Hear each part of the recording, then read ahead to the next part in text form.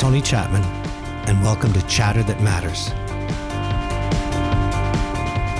In this age of noise, I cut through the chaos and the confusion to focus on what matters most to your life, your career, your community, and our planet. At the beginning of every podcast, I ask an essential question, and then together, we go on a quest to mine for insights and identify the big ideas that will help you get to where you need to go.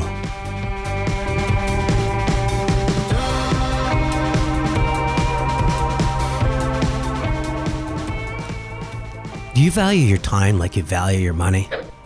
Unless you're super rich.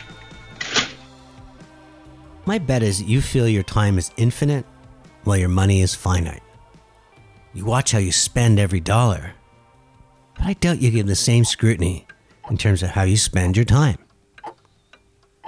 Why? Because you think your time is abundant. And any time we feel something's abundant, it often leads to squandering and inefficiency. And it's not just time, it's anything. Let's take water, for example. I live in Canada and we're blessed with an abundance of fresh water. I don't give a lot of thought to taking a daily hot shower. Or when I turn on that tap, I know there's going to be a glass of clean, fresh water. But in many parts of the world, water is scarce. And access, well, it's often a matter of life and death. There, water is all-consuming and is valued in the highest regard. What if we thought of time that way? Something that's scarce, non-renewable, and therefore of extraordinary value. Would it change how you spent your time? Of course it would.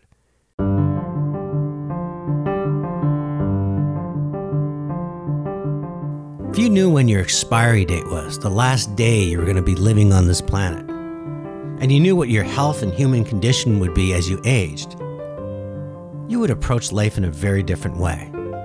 It would change everything. Your priorities, what you value, what you invest in, how you approach each moment, how you approach your entire life.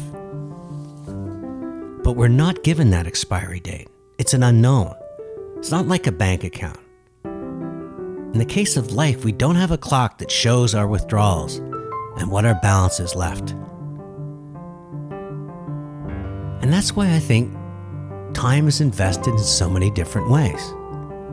I mean, I see a younger generation defying all science and smoking or vaping, or taking physical risks like riding on a city street without a helmet, diving in unchecked water.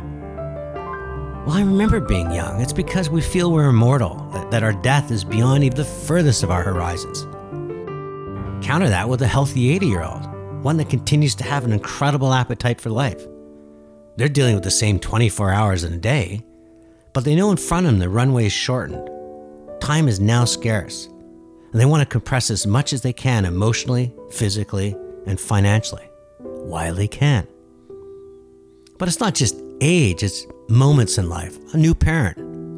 They look across at each other and they look at their new baby and realize their horizon is now 100 years out because it's their child's life that also matters to them.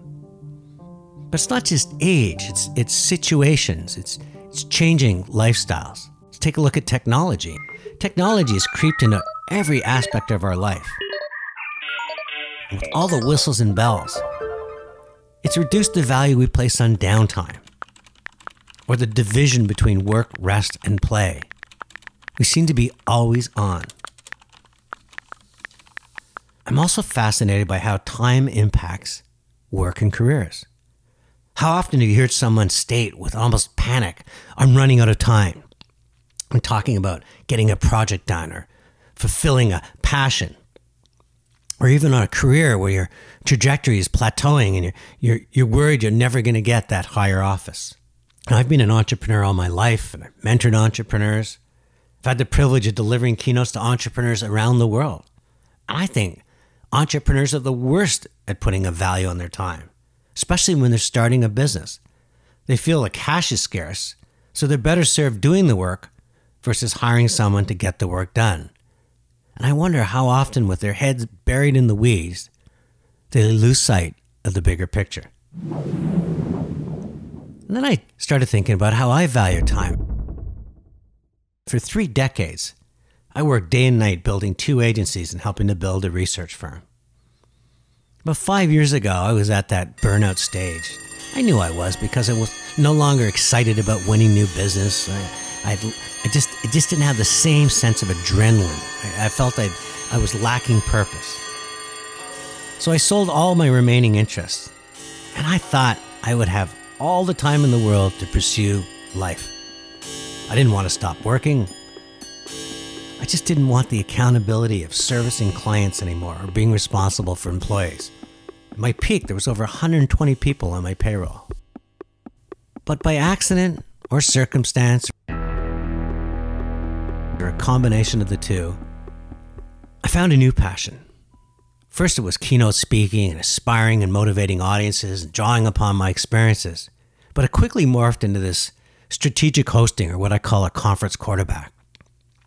When I was given that game ball, I got to invite the audience on a quest.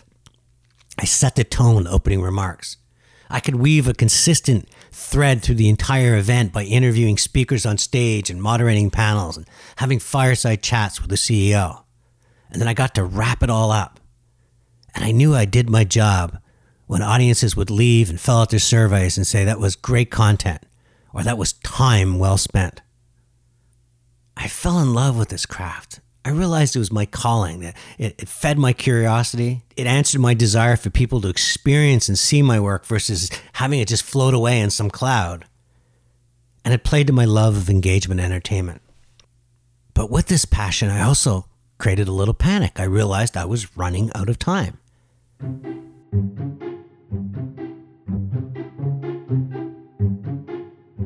You bring in an outside speaker. You want somebody that's going to bring fresh thinking and authenticity and relevant content. And the bias is that this belongs often with the young, not the old. I had to overcome this bias and made me rethink how I invest my time. See, I imagine the younger generation would be distracted with lots of activities and doing a lot of different things. And I felt if I could counter by really treasuring my time and focusing, then I could be better prepared for any stage I was offered. I might not look the part at first, but I could certainly sound the part by bringing content to the stage where the audience would leave the meeting afterwards and say, that was time well spent. And I'm taking this new approach across my entire life. I have 2 beautiful grown-up daughters. One works for Apple in San Francisco, the other one for Accenture in London, England. I'll never have the quantity of time I once did when they lived under the same roof. But I can have great quality of time. I can listen, I can have empathy, I can provide advice, encouragement to help them get to where they want to go. And more than ever, I realize they can offer me the same in return. And I remarried, and my new partner in life, we share such similar aspirations to see more, experience more, and do more. And I know that to deliver on those aspirations, we have to make time for each other. Time matters, and my advice to all of you is to treasure it, to value it. Don't let life pass you by. Be a participant and not a voyeur. Find the areas that you're passionate about and then contribute and create and curate and construct and feed your mind and the minds around you, and do it with positivity and purpose. When it comes to scheduling your time or investing your time, set a high bar. Put a premium on those moments. Cut away the deadwood that just want to take, and focus on relationships where there's a mutual benefit. Mentor people that have shining eyes and hearts that beat. Friends that care about you as much as you care about them. And when it comes to work, try to avoid those mindless meetings, those tasks that just suck you in while sucking away that precious time. Live every day if it's your last and your best, So when you do leave this planet, you'll leave knowing that in your life, it was time well spent. Tony Chapman, thank you for listening to Chatter That Matters.